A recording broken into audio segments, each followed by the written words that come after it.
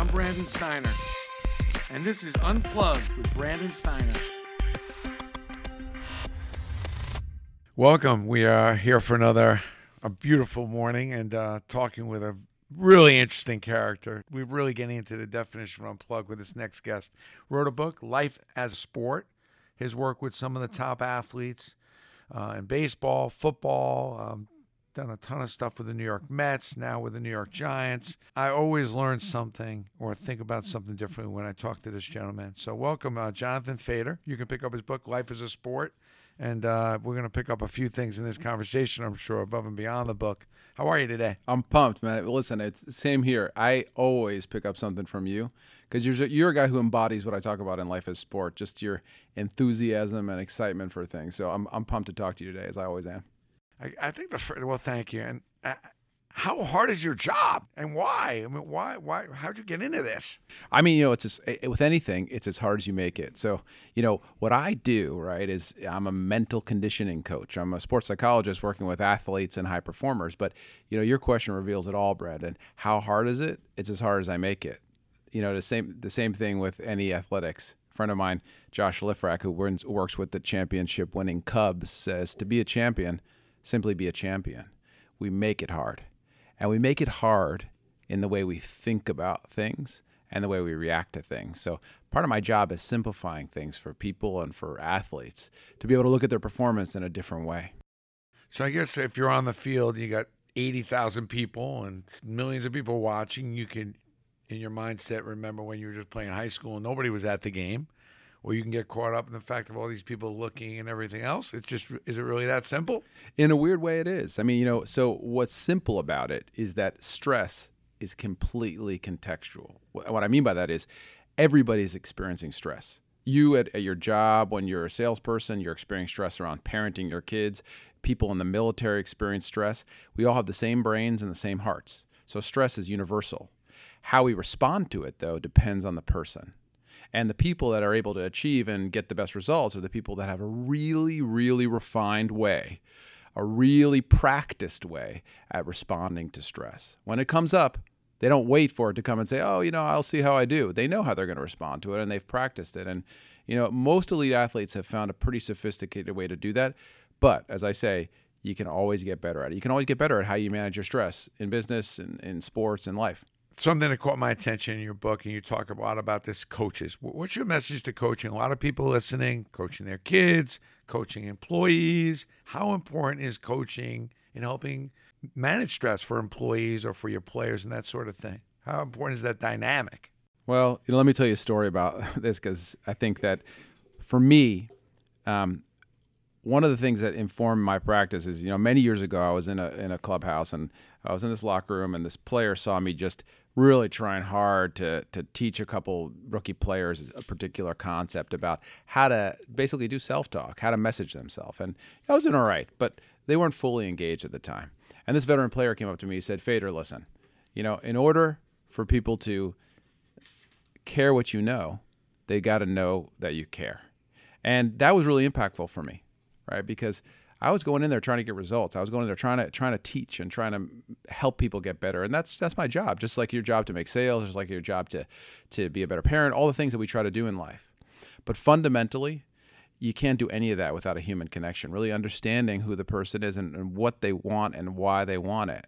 I think about that as kind of being 80% engagement, 80% really connecting to the person in front of you and understanding who they are as a human, a high-performance athlete or whatever, because at the end of the day, we all are human.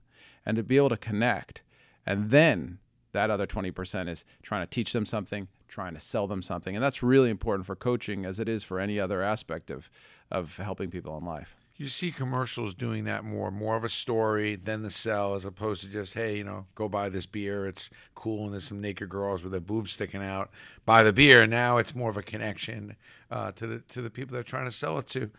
No Self-talk. question. You mentioned self-talk, which I know that I'm a huge talker to myself. Anybody that knows me knows I'm constantly talking to myself. They'll see me walking down the street. What do you say? Like, what's your self-talk like? It's constant questioning about, a decision I made, or I'm thinking about what I want to do the next couple hours, or I'm constantly thinking about maybe somebody I may have affected in a conversation I had recently, and did I handle that right, and kind of rethinking. I'm very big on self-analysis. I think the best person to improve you is you.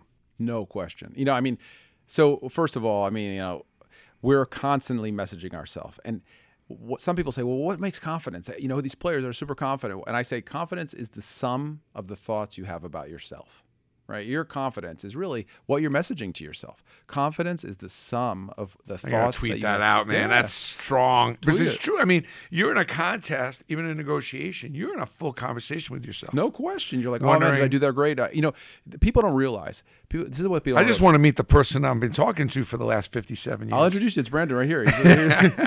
Is it two people though? Hey, listen, you're about two things, man. It has to be two with you. It can't be just one. I think the thing about this, man, is it's like this. It's like, we don't realize what kind of animals we are. We're thinking animals. It's normal to talk to yourself. It's normal to doubt yourself. It's normal to be self-reflective. That's what we are. That's what separates us from every other animal, right? We have this perception of ourselves, but it gets in the way. And, to learn how to master that, to learn how to say, because I always ask athletes, like, who's the most important person you talk to? And they say, my mom, my girlfriend, and my wife, my partner, whoever it is, the coach. I'm like, no, it's you.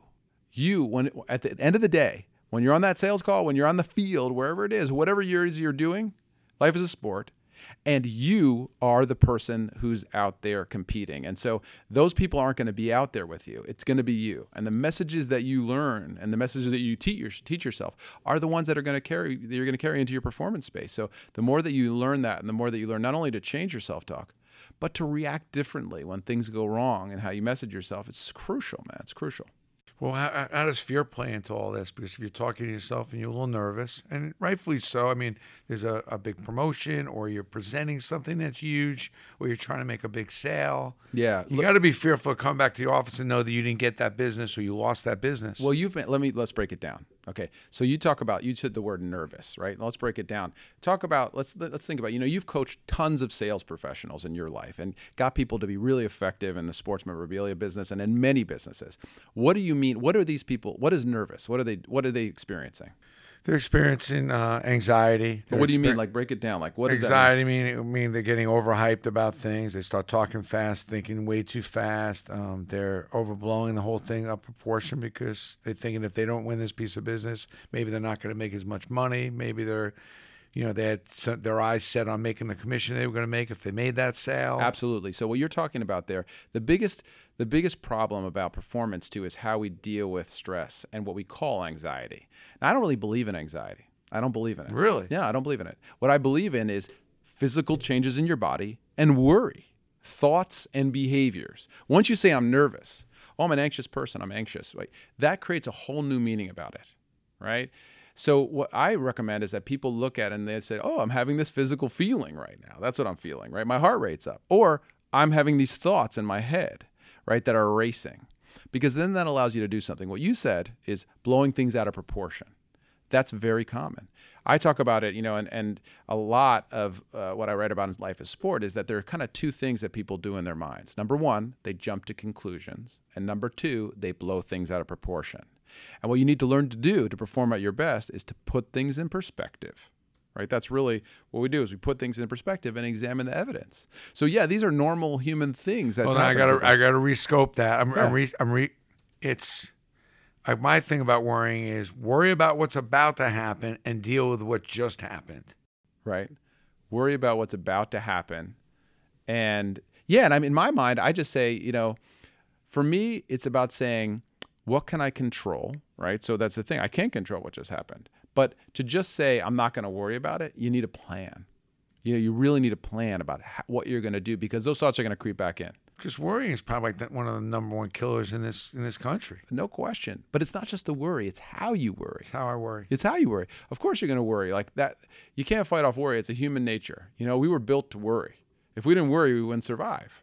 Fear Another way to think about fear and anxiety or worry or all of these aspects of what kept us alive. We needed to think about what was coming. We needed to think about what predator was around the corner. That's how we evolved. And those of us that didn't do that, we're not around here. We're not, your long line of successful people that led you to develop this business are because you come from worriers. The warriors didn't make it, man. But sometimes that worry gets in the way. And also what I say is don't worry about worrying. Sometimes we start worrying and then all of a sudden we're worrying about being worried. Learning how to respond to those thoughts, learning how to relax, looking at relaxation as a practicable skill, learning about thinking about yourself as a practicable skill. We don't do that, man. We just wait till till the shit hits the fan, basically. We wait till it gets bad, and then we work on our mindset. No, it's about working on your mental climate every day, right? You don't mental climate. Elaborate on that. What's mental climate? Yeah, so your mental climate is, if you think about strength and conditioning, right? You think about what your physical state is, like how you're feeling, right? So what do? We go to the gym, right? We do squats. We do physical conditioning. My belief is that, mental fitness is really most of the time now reactive. We only do something when we're feeling terrible, right? When we're all of a sudden something's going wrong at home, or all of a sudden something's going wrong at work. But really, right now, what things are moving towards is this idea of mental conditioning. That your mental climate is the state, your mental state from, during the day. And what are you doing to improve it? Like, think about it as a fish tank, right? You got this fish tank in your head. Okay. And the fish tank has an ideal pH, not too acid, not too base. Everything you add to that fish tank is going to balance or put it out of balance, right? So you drink a cup of coffee, you're a little bit balanced, right? But, maybe you didn't really deal with that stress in the right way. That's going to debalance you. Maybe you didn't actually pay attention to feeling how you're going to express gratitude or thankfulness or kindness. Maybe you're not meditating. What are the things you can do? And it doesn't take much. My philosophy is even 5 to 10 minutes a day, 5 to 10 minutes a day of making an impact on your mental climate, on your mental state, can be revolutionary. Not only for your success, the results you're looking for, but also in your enjoyment and satisfaction in your life. You've been around a lot of athletes. That, by the way, I mean, I'm probably going to have to go cut what you just said up, and that's almost a separate blog in itself, just because that's probably one of the most important things I've heard in a while. Because I know I'm a stressful guy. And I know it's starting to take its toll on me, and I see it around others as I'm getting older. But changing the subject for a minute. Jonathan, you've been around a lot of locker rooms, a lot of players. If you were to put something in a bottle that you automatically can get every player to drink that you were involved with, what is the difference between the great teams, the great players, and the not so good and the not so great? It's a wonderful question. It's worth just sitting down and talking to you for that question. I think fundamentally, Brandon, that great teams, great people have a why to play for.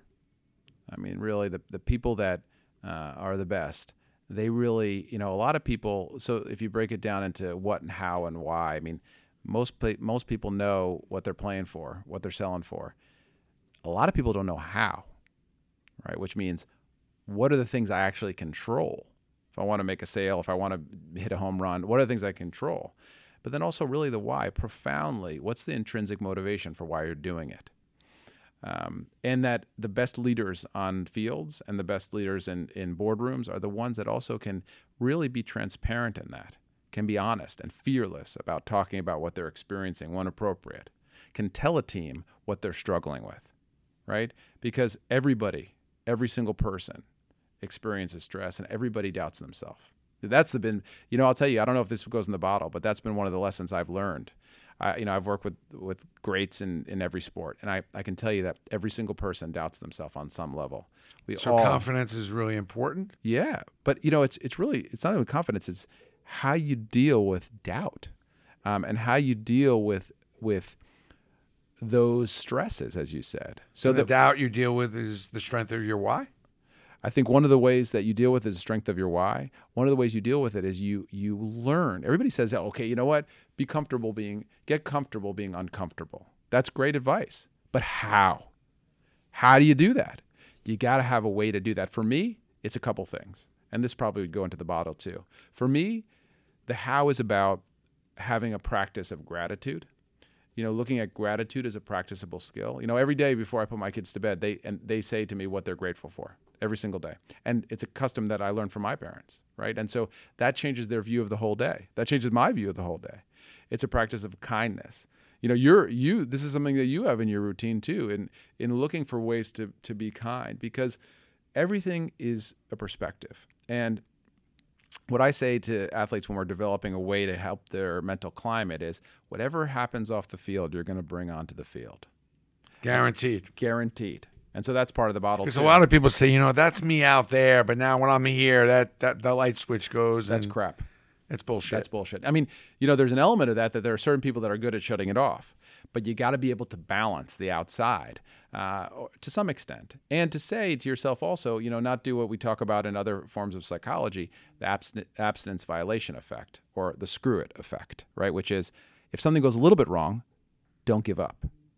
That's the biggest challenge in meeting our goals. Do you find a lot of people doing that? Absolutely. I call it even athletes? Absolutely. I mean, on a professional level? No question. No question. Wow. No question. And the way it happens is, I call it the 3 cookie effect in my book, right? So picture yourself, it's Thanksgiving, right? You walk downstairs to your kitchen, and it's just full of food, but your eyes go to this box of cookies, and you open the box of cookies, and there are 3 rows of cookies right in the box, and you look in there, right? And you say, okay, here in the first row it's full of cookies. Second row is a few cookies, and the third row there's just one single cookie. Which one do you eat? The single cookie. The single cookie. Everyone eats a single cookie. But whoa. Now you broke the rule of no cookies, right? You were trying to eat cookies. Now you broke the rule. So now, all right, you ate 1 cookie. Now maybe I'll have a couple. Which do you go for? Do you have 2? You got 2 on the second row and then a full row in the third row. You're going to knock out the 2. Knock out the 2, right? You're not going to go. You don't want to mess up that beautiful, full, symmetric row of cookies. I'm going to get there eventually. You're definitely going to get there. That is the abstinence violation effect. Once you've messed up your rule, if you say, you know what, I'm not going to blow my cool in this game, but then you blow your cool a little bit. If you don't know about the abstinence violation effect, the screw it effect, and you don't have a way to make sure that a lapse in your rule doesn't become a relapse where you give up entirely, you're screwed. And so that's what we really teach athletes about that, is that, it's not about success every time. It's about learning how not to give up mentally. It's kind of with your diet. You go on a diet. Absolutely. You have a bad day. I don't think that it's the end of the world, but it's when the day turns into 2 and 3. No question. Instead of staying firm, saying, I'm back on track, I'm focused. That was just a bad day. That's not me. Tomorrow, I'm back to me the way I want to be. That's exactly But most right. people turn a bad binge day into a bad binge week. Exactly right. Right? It's with everything. I mean, to use your example about dieting, but even it's like a practice like I work on with athletes, like meditation, right? So mindfulness meditation is huge, but you can't just teach an athlete or anyone meditation. You have to give them a way to stick to their behavior. Many athletes will tell you, yeah, I'm doing mindfulness. I mean, it's clear for everyone from LeBron James to Oprah is into mindfulness. It's been huge in sports and life. The problem is, though, let's talk about me. So I have a busy life, like many people listening to this podcast. You clearly have a busy life, doing a lot of activities, and there's going to be a day where you're not going to do it. So what I tell athletes is, look, it's fine to miss a day. Let's just make it about not missing 2 days, right? That's when the alarm bells go off if you miss 2 days, right? So you can always get back to your plan. Because what sometimes people do in their lives is they say to themselves, well, God, I haven't been to the gym. Now I feel shameful. Now I feel embarrassed. Now I don't want to do it. And, every day that builds up against your plan or your behavior, it starts to become something that you don't even want to look at. So you're going to push it away and focus on things that, are in front of you. And so helping people to realize that if you have a plan to face that abstinence violation effect, that screw it effect, you're going to be much better off. That's smart. I mean, that's so on the money. And you see it happen on the field. How does a player strike out 4 times in a game? It's a perfect example. I can't imagine that somebody on that level, unless they've gotten off of their game and unless they've lost their confidence for that particular afternoon. Yeah, I mean, it goes back to, remember we were talking about being nervous. It's how you think about it. So, I've talked to so many, there's some standouts in my mind. I mean, talking to Dave Winfield stands out in my mind. Why is that? Because, what Hall of Fame baseball player, and what he told me, and I read about this in Life of Sport a little bit, is, he talked about slumps. So what you're talking about, let's talk about a slump, right? Everybody faces a slump. You face it in baseball. You face it in every sport. You certainly face it in life, right? There are going to be times where no matter what you do, friendships, marriage, everything. Work, no question. Everything. A lot of how you feel about those times is dictated by how you think about it. So let's go back to Winfield. What he said was to me, look, when I was in a slump, right, I just thought of it as a period of adjustment. I just thought of it as a statistically acceptable variation. Now, break that down for a minute. Think about what that means, right? When he's having bad results, he's not making it mean something about himself or what the future holds. He's just saying, okay, these are unwanted consequences. Let me focus on what I control here. And so I've found that in my life, when things aren't going well for me, how I think about it really is going to determine how I behave, and how I behave is going to determine what my results are coming back from certain negative consequences. So I work really hard on keeping my mental climate clean and adaptive. I really try to look at things, when I'm have a stress in front of me, to say, hey, what can I learn from this? Hey, what's the exciting part about this for me? What's a part of this that I really control, and how can I work on that and not spend time working on the things that I don't control? Jonathan, life's messy. I mean, life's a bitch sometimes, and life's great. Life's a beautiful thing. What do you say to people, though, that are busy? How much time should you be spending on this in your mental climate? You're just keeping yourself and recognizing that you're on track, off track. How much time do you spend on this if you're just somebody who's, got a busy life, got some kids, got a family, got a job? How much time can you spend on this? It's hard. That's definitely a challenge. Right? It's a challenge to incorporate things like this. What I find is, try to come up with a routine that you like. Find something that you enjoy doing to work on your mental climate. So, for me, what was really been changed my life is things like just getting a treadmill for my office to put under my desk. Actually having an attachment to put on the conference table so we could play ping pong on it. Right? Finding things you could do every day. What I try to do every day is just walk around and make contact with people on the team. And, for example, have like what I call an affirmation walk. Right? I just try to go around and point out things that are going well that people are doing. And be careful about that neurological center. You're familiar with that neurological center when you give people compliments? It's called the bullshit meter. Right? So when you go around to give your affirmations, make sure they're based on fact. They're authentic. They're authentic. You're pointing out things that can't be disagreed with. You're pointing out a fact that you observe about something that someone did. Some kind of idea that they put out there, the way it affected others, or also what I call is repurposing compliments. When you hear a compliment, make sure that you take it directly to the person and tell that other person the positive thing that you heard about them. So these things really change your mental climate because you're redistributing that kind of wellness in the place that you work. The other thing I say is just take some minutes for yourself. It doesn't even matter how you do it. People are like, should I use Headspace? Should I use this? Those are great. Take some time for yourself every day. It can be as little as 3 minutes to close your eyes and quiet your mind. And it doesn't even matter if the whole time your mind's racing. Just take a few minutes, just focus on your breathing every day. Forget about fancy words like meditation. Just take some time to quiet that busy mind. That's true. We got to close on something that you brought up, a good story, and I want you to tell it, because you have 2 kids and you had given your daughter a timeout.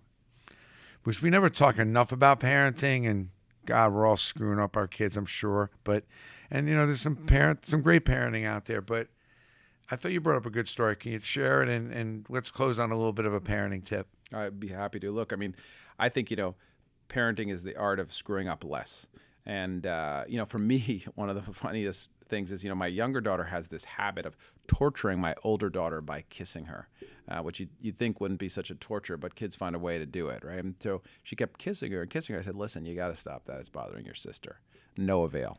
So I said, listen, do it again and you're going to get a timeout. I'm trying to stick to that kind of way of, consequences. And so, she does it again, of course, and I give her a timeout. And now, listen, I'm a psychologist. I should know how to do this, but my heart rate's up. I'm pumped, and I'm frustrated with her. And so I pick her up and I take her to the timeout, right?